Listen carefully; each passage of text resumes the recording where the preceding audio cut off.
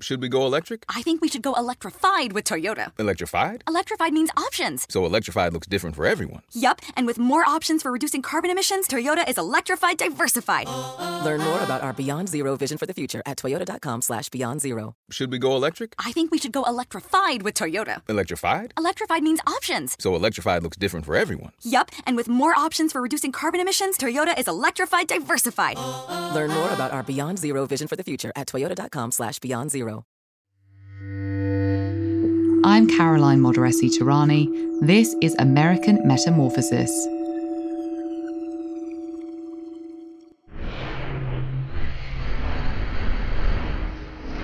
"244 years after its inception, the United States of America remains a highly charged experiment, fizzing with energy, often drifting in opposite directions, occasionally combustible.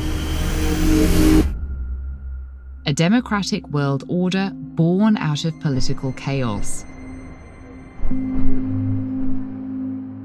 In a phenomenon known as the butterfly effect, every incremental change has the power to dramatically alter a course of events, in this case, the trajectory of the nation. An amendment to the Constitution, a gunshot in a theatre, a single vote. There are inexplicable consequences to these seemingly singular actions that can belie their interconnectedness. And when it comes to climate change, the cumulative effect of the singular actions America takes means world-altering consequences, a potentially irreversible global metamorphosis. We always talk about how fishermen were conservationists before conservationism was cool. Fishermen wear clothes until they're falling apart. They're very practical in regards to what is necessary to, live and get by and succeed, and nothing more. Monique Coombs lives on Orr's Island, a small fishing community in Maine, nestled on the Atlantic Ocean. We have 216 miles of coastline, half the state of Rhode Island, most coastline of any town in the state. Monique is the director of community programs for the Maine Coast Fishermen's Association. Her husband is a fisherman, her kids fish, and she spends most of her waking hours working with the fishing communities to advocate for their needs. It might sound cliche, but Monique really does live and breathe her work. Maybe it smells like bait sometimes, but I don't mind that because it's such a unique and wonderful part of my community. During the summertime, I get to see my husband, his helper, and our two kids in boats in front of our house working together. That makes me incredibly proud. Day to day, minute by minute, these guys think about fishing in their boats in the ocean almost 24/7. People say fishermen have salt water in their veins. And I think that, it's such a cliched thing, if you will. But on the other hand, it's like absolutely true. If a fisherman stops fishing, they don't stop being a fisherman. They're always fishermen. Alone on a tiny lobster skiff, surrounded by miles of freezing Atlantic Ocean, a fisherman from Monique's community is ultimately part of a broader collective, a larger ecosystem. And history tells her that a threat to any one fisherman's catch reverberates not only across the industry, but out to our food system. A threat like dogfish. So in the 70s, they put these archaic regulations that limited how many of them could be caught by fishermen for consumption.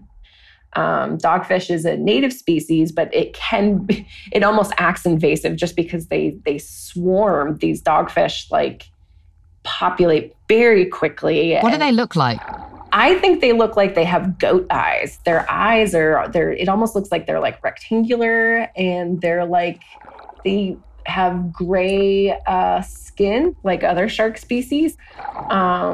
They just sort of look like small rats in the ocean. I'm sure some people love them and think they're adorable, but they're not. Okay, so they were everywhere. They were everywhere. Let's back up for a second. So the ocean's environment is far from simple.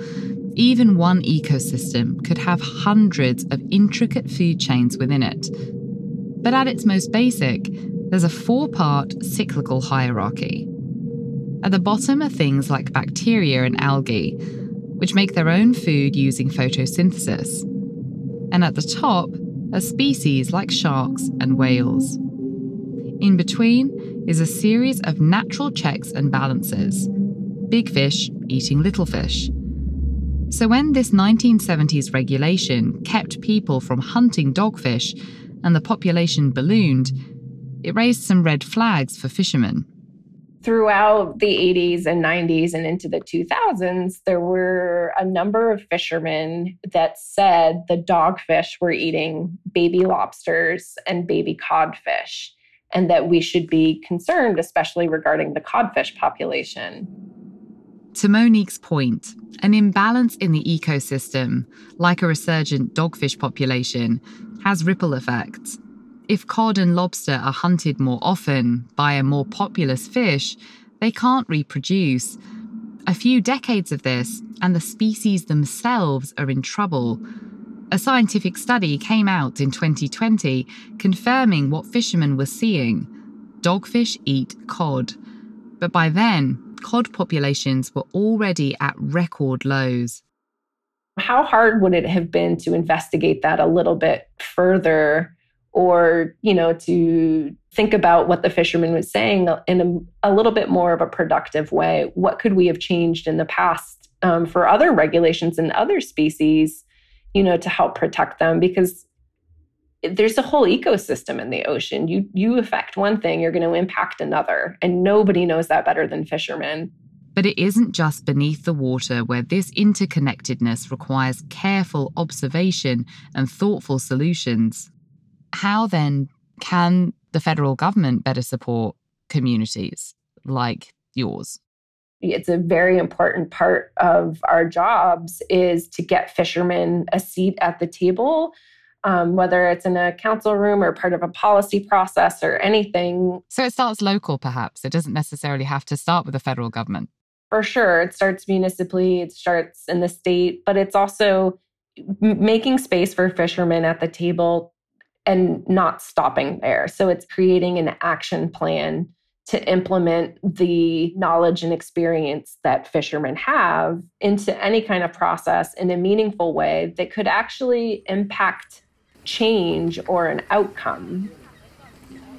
We're revisiting these old regulatory battles because in Maine, where people and environment are so interdependent, the community has had to grapple with complicated resource preservation and accountability challenges. How leaders approach them, and the importance of including impacted communities in the conversation has relevance outside of this microcosm. Relevance to the global climate crisis.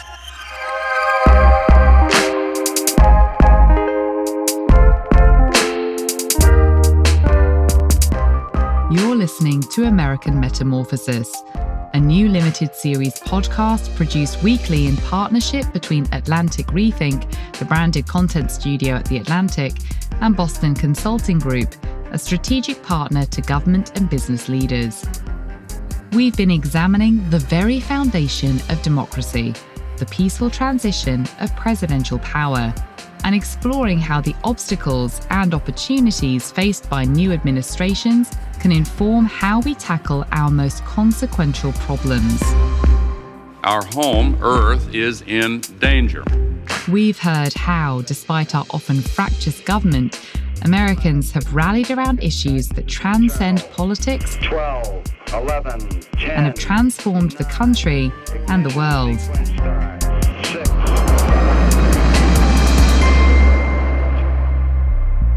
In this final episode, we look at leadership amid the most urgent and underlying transformation of our time: climate change. Our team and FEMA continue to monitor the situation in Texas. The storm was responsible for 50 deaths in the United States, possibly $20 billion in damage. Sadly, these wildfires and the devastation they cause are utterly predictable. None of us will ever forget the blood red sky. It's clear that we've reached an inflection point. Each year, the new irreversible and potentially catastrophic realities of climate change reveal themselves as our planet continues to warm. And slowly, businesses and governments around the world are recognizing that if we're going to survive climate change as a species, we need to go all in for a clean energy revolution, and fast. It's something that President Joe Biden is acutely aware of. From his transition into the presidency to the moment he actually took office, Biden got to work reversing years of environmental walkbacks by the Trump administration.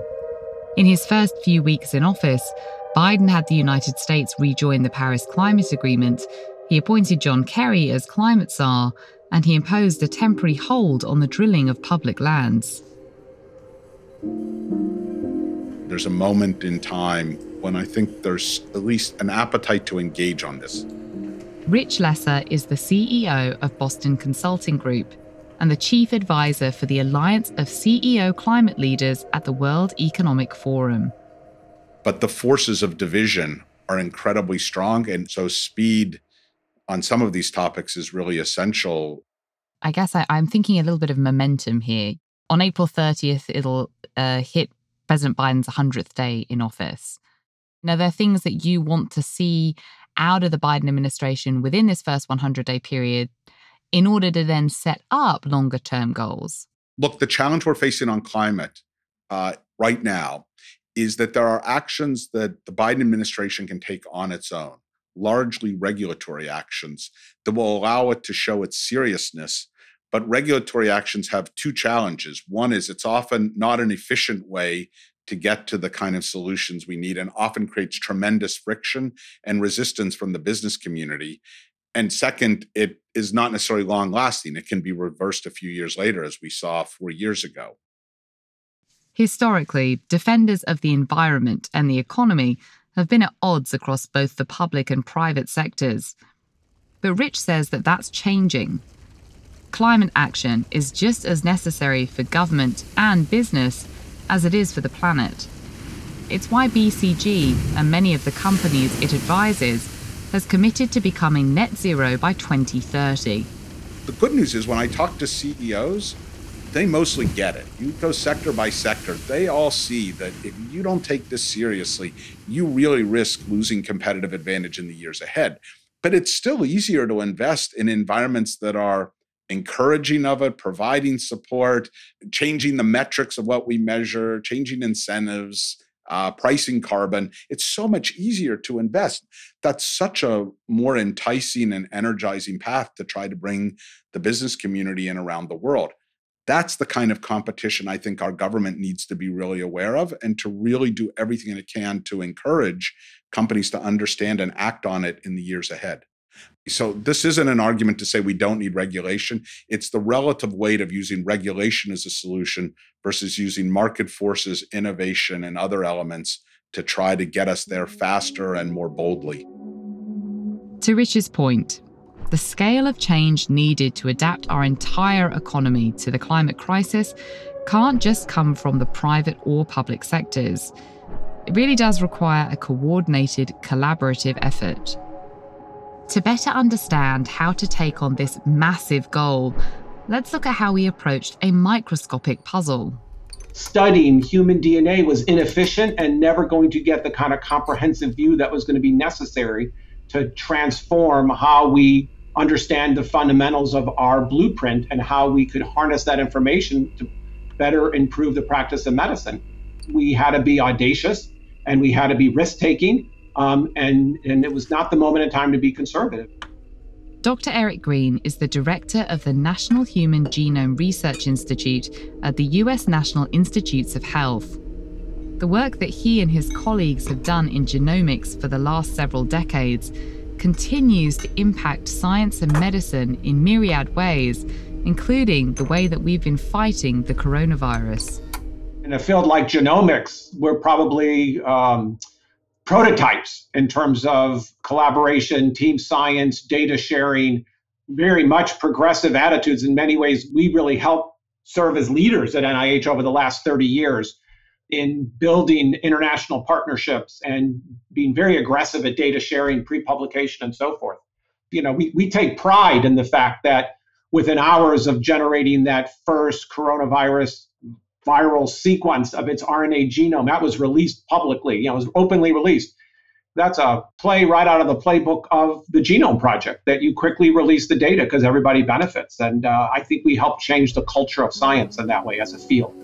But in 1988, Dr. Green was just a recent MD PhD graduate deciding where he wanted his career to take him. And at that time, there was an emerging push to study the human genome, to sequence the 23 chromosomal pairs of DNA and essentially find out what makes humans human. And I graduated and I saw this incredible opportunity of this brand new field that might give better insights about differences in our DNA blueprint that might be used to improve the practice of medicine.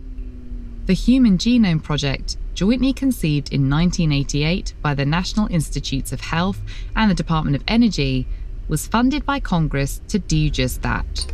I want to be clear about one thing.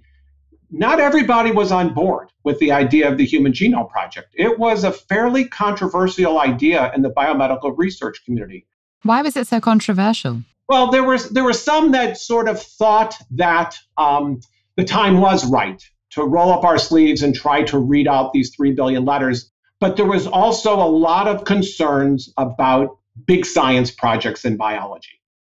When I was talking to mentors and various scientists who I viewed as role models at the time and telling them I was beginning to get involved in genomics, some cautioned me that it could be career-ending. And I guess I was willing to take the risk and recognize that this was a sort of once-in-a-lifetime opportunity. It wasn't just a personal risk.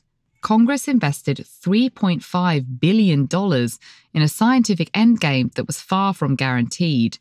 It sounds like with the Human Genome Project is that it was reliant, in a sense, on technologies that didn't yet exist or weren't yet fully formed. The dawn of genomics, 1987, and even the beginning of the Human Genome Project in 1990, it was a very different world. I mean, there was barely a functional internet.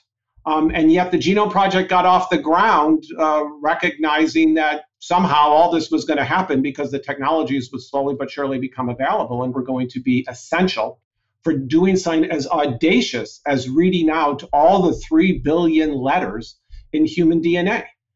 Not only was sequencing the genome a high-cost, high-stakes affair, it had other hurdles. The scale of governmental involvement was unprecedented for the field, as was the level of global scientific collaboration. Biomedical research up until that point had been almost exclusively done sort of lab by lab, individual investigators toiling away, solving individual problems that were very hypothesis-based. And whereas other fields of science and physics and astronomy and various other places were more comfortable with big science, big collaborations, biologists were not. And so there was considerable concern at this idea of taking a large amount of money and putting it into a very big project that would be highly managed, would not be hypothesis driven, and might end up being incredibly unsuccessful, and certainly was being cast by some as not particularly intellectual. Do you feel like the Human Genome Project could have come about had there not been government backing? I can't imagine it happening any other way, in part because if you didn't do it in the government, and let's say, for example, it was done in the private sector, then you would worry that you could get commercialization of that information. And sort of the core tenet of the Human Genome Project was generate this information and share it with the world, share it with everybody, because everybody will benefit from it and nobody should have any advanced access or secret access or special access to that fundamental information. So it truly was a global effort, multiple countries, and probably thousands of people by the time you add them all up. We recognized from the very beginning of the Human Genome Project, even at the planning stage, it needed to be international. This was not going to be a competition among countries. This is humanity's genome. Countries and businesses have been trying and failing to collaborate on climate change for decades. But Rich Lesser says that there is still time for leaders to push past discord and short-term fears and reach for long-term solutions. It's on leadership to focus on the biggest fear. The biggest fear is not that we don't understand climate change. We don't know it's important. I mean, there's been enough said that most Americans, most people around the world get that.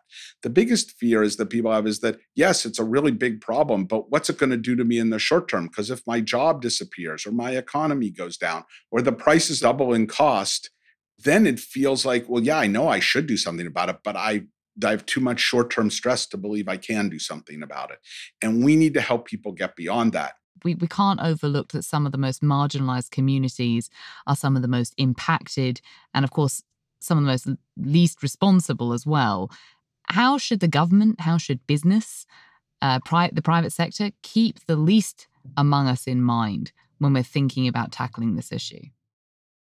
I'm so glad you raised that. It's just such an important point. And, particularly when you think about what the cost of carbon-intensive products are as a share of people's income, it's a disproportionately high share of income on average for those who can often least afford it. On average, the economic impact of large amounts of carbon reduction, say the first 80%, give or take, is not so economically costly. When we looked at it very deeply in Germany.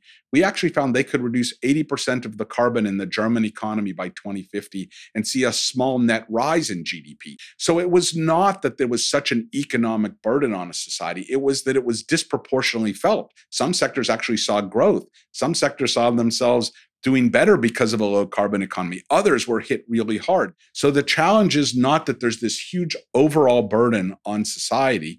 The challenge is it could be made relatively neutral, particularly as we invest in innovation, but we have to manage it in a way so that we're supporting those who are disproportionately affected. That is a hard job. There are industries as well as communities, governments as well as constituents, who will be impacted differently by the myriad complexities of climate change. But that doesn't mean it's every person for themselves.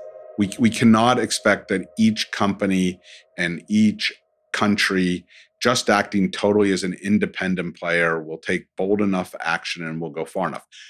Economics alone will allow us to make progress absent any working together, because simply power, wind power and solar power are much cheaper now than they were before. So that switch will happen to some degree absent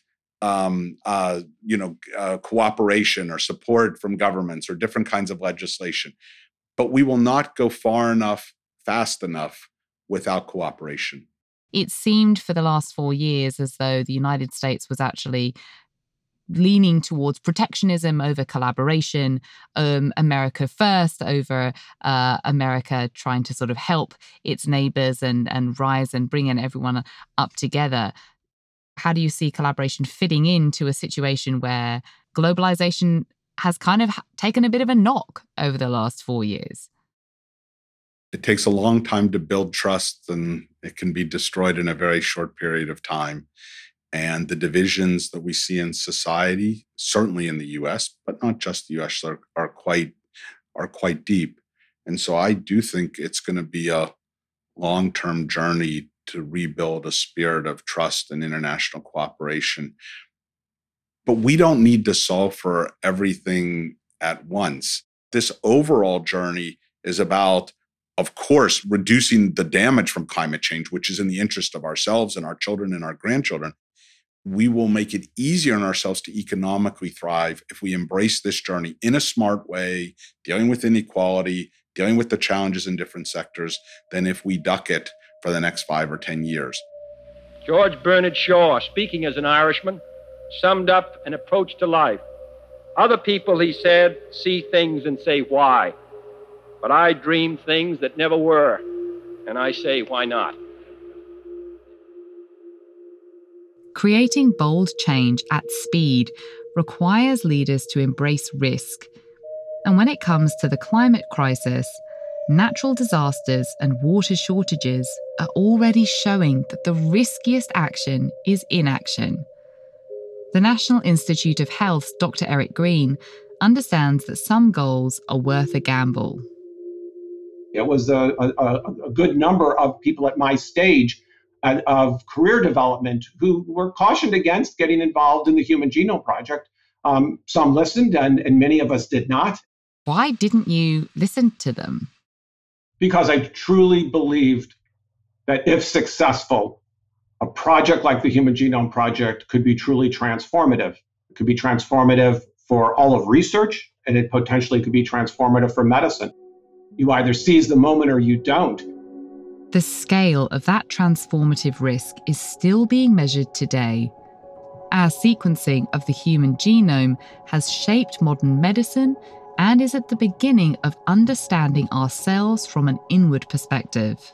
Do you also see the Human Genome Project as almost like on a social level, kind of transcending maybe some of the prejudices that we have for one another? I mean, this feels like almost like a very, very clear equalizer in a sense. So there's no question that from the beginning of genomics, and certainly from the beginning of the Human Genome Project, I think those of us participating in it and the people who planned it recognized that there was something very intimate about doing this because we were looking at humanity's blueprint. You know, on the one hand, it does become a bit of an equalizer. You know, you and I are 99.9% identical. And when you think about that and you think about across all of humanity, every person is 99.9% identical to anyone else, it sort of melts away a lot of the differences that we all perceive and recognize that at a core, we're all far more similar than we are different. It's true, we are far more similar than we are different. But what's universal doesn't always mean equal. And when it comes to climate change, that couldn't be more true. Monique Coombs again. It's important, for people to remember these are people, in essence, risking their lives, if you will, to bring healthy, sustainable seafood to shore for us all to eat, that are impacted by some of these things that are happening because of climate change in a way that puts their lives at risk. And because of warming waters and these changes, they're also being forced to go further offshore. As we continue to make inroads in addressing climate change, some industries and communities are facing dual front lines: the impact of a changing climate, as well as a shifting economy.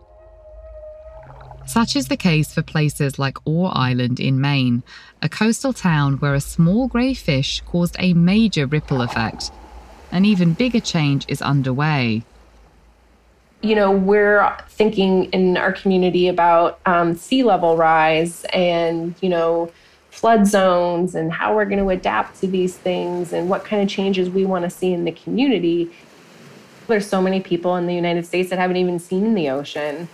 And so how do you get people to care about something that they're just so unfamiliar with or not at all connected with?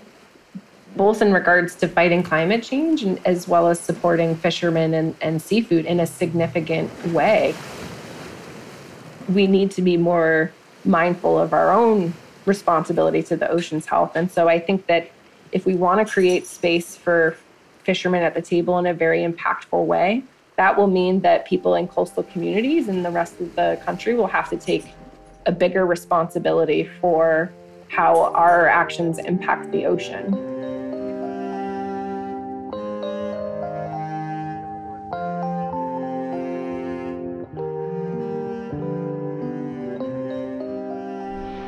The butterfly effect suggests that every incremental change, from a truncated presidential transition to a lunar landing, from an assassination to an insurrection, has the power to dramatically alter what the world will look like next. Whether it's sharing a map of human DNA or the repopulation of a pesky fish species, the decisions made in a boardroom or the Oval Office, we need to understand these disparate decisions have collective consequences. To get to a truly clean energy economy requires a truly united metamorphosis. Every one of us, whether we're leading a company, whether we're a political leader in Congress or in the administration, needs to look in the mirror and say, what are we doing to try to work together on solutions to our most important challenges that will allow us to show that we can evolve. And despite a world of greater division, the challenges that we hear all the time in media, social media, the fractioning of our country in different ways, how do we do that? It's a big test. It's a big test. And it often comes down, like many things, to a small number of people making hard choices. 244 years after its inception, the United States of America remains a highly charged experiment. And even now, I'm still in a state of shock. Important symbolism and imagery of the peaceful transfer of power. Now it is time to take longer strides. Time for a great new American enterprise. Well, this is why you don't have one experiment. You have many, many, many experiments. Fizzing with energy, often drifting in opposite directions, occasionally combustible, a democratic world order born out of political chaos. It was a remarkable storm. It shook the world. Intensely important. The response has to adapt. There are amazing people who have fought. That's the dilemma of leadership. But there were equally people who fought against that.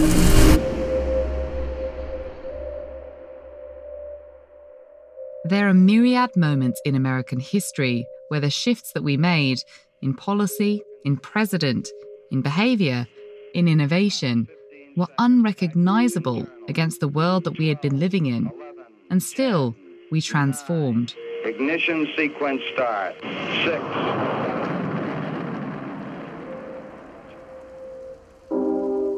6. This American metamorphosis is not about the end, but about a constant spurring renewal.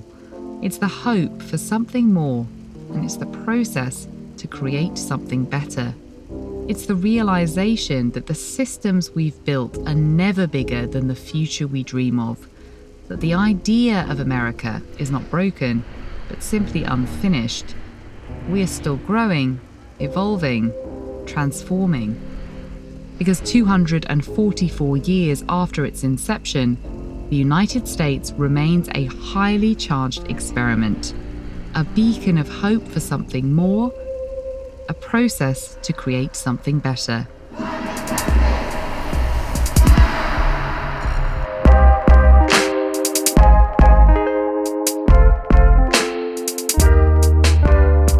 I'm Caroline Modaresi-Tehrani. You've been listening to American Metamorphosis.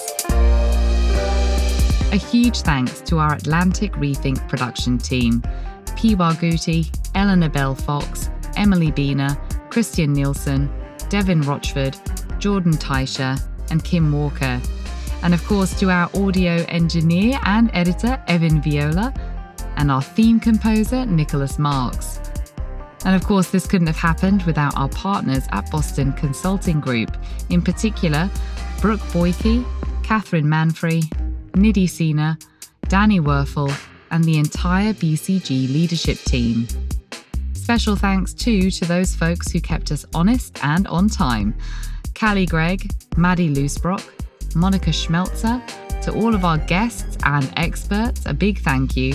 And of course, a big thank you too to my 5-month-old daughter, Elahe Modaresi Randazzo, for sleeping just enough to let me record. And lastly, thank you to you, our listeners.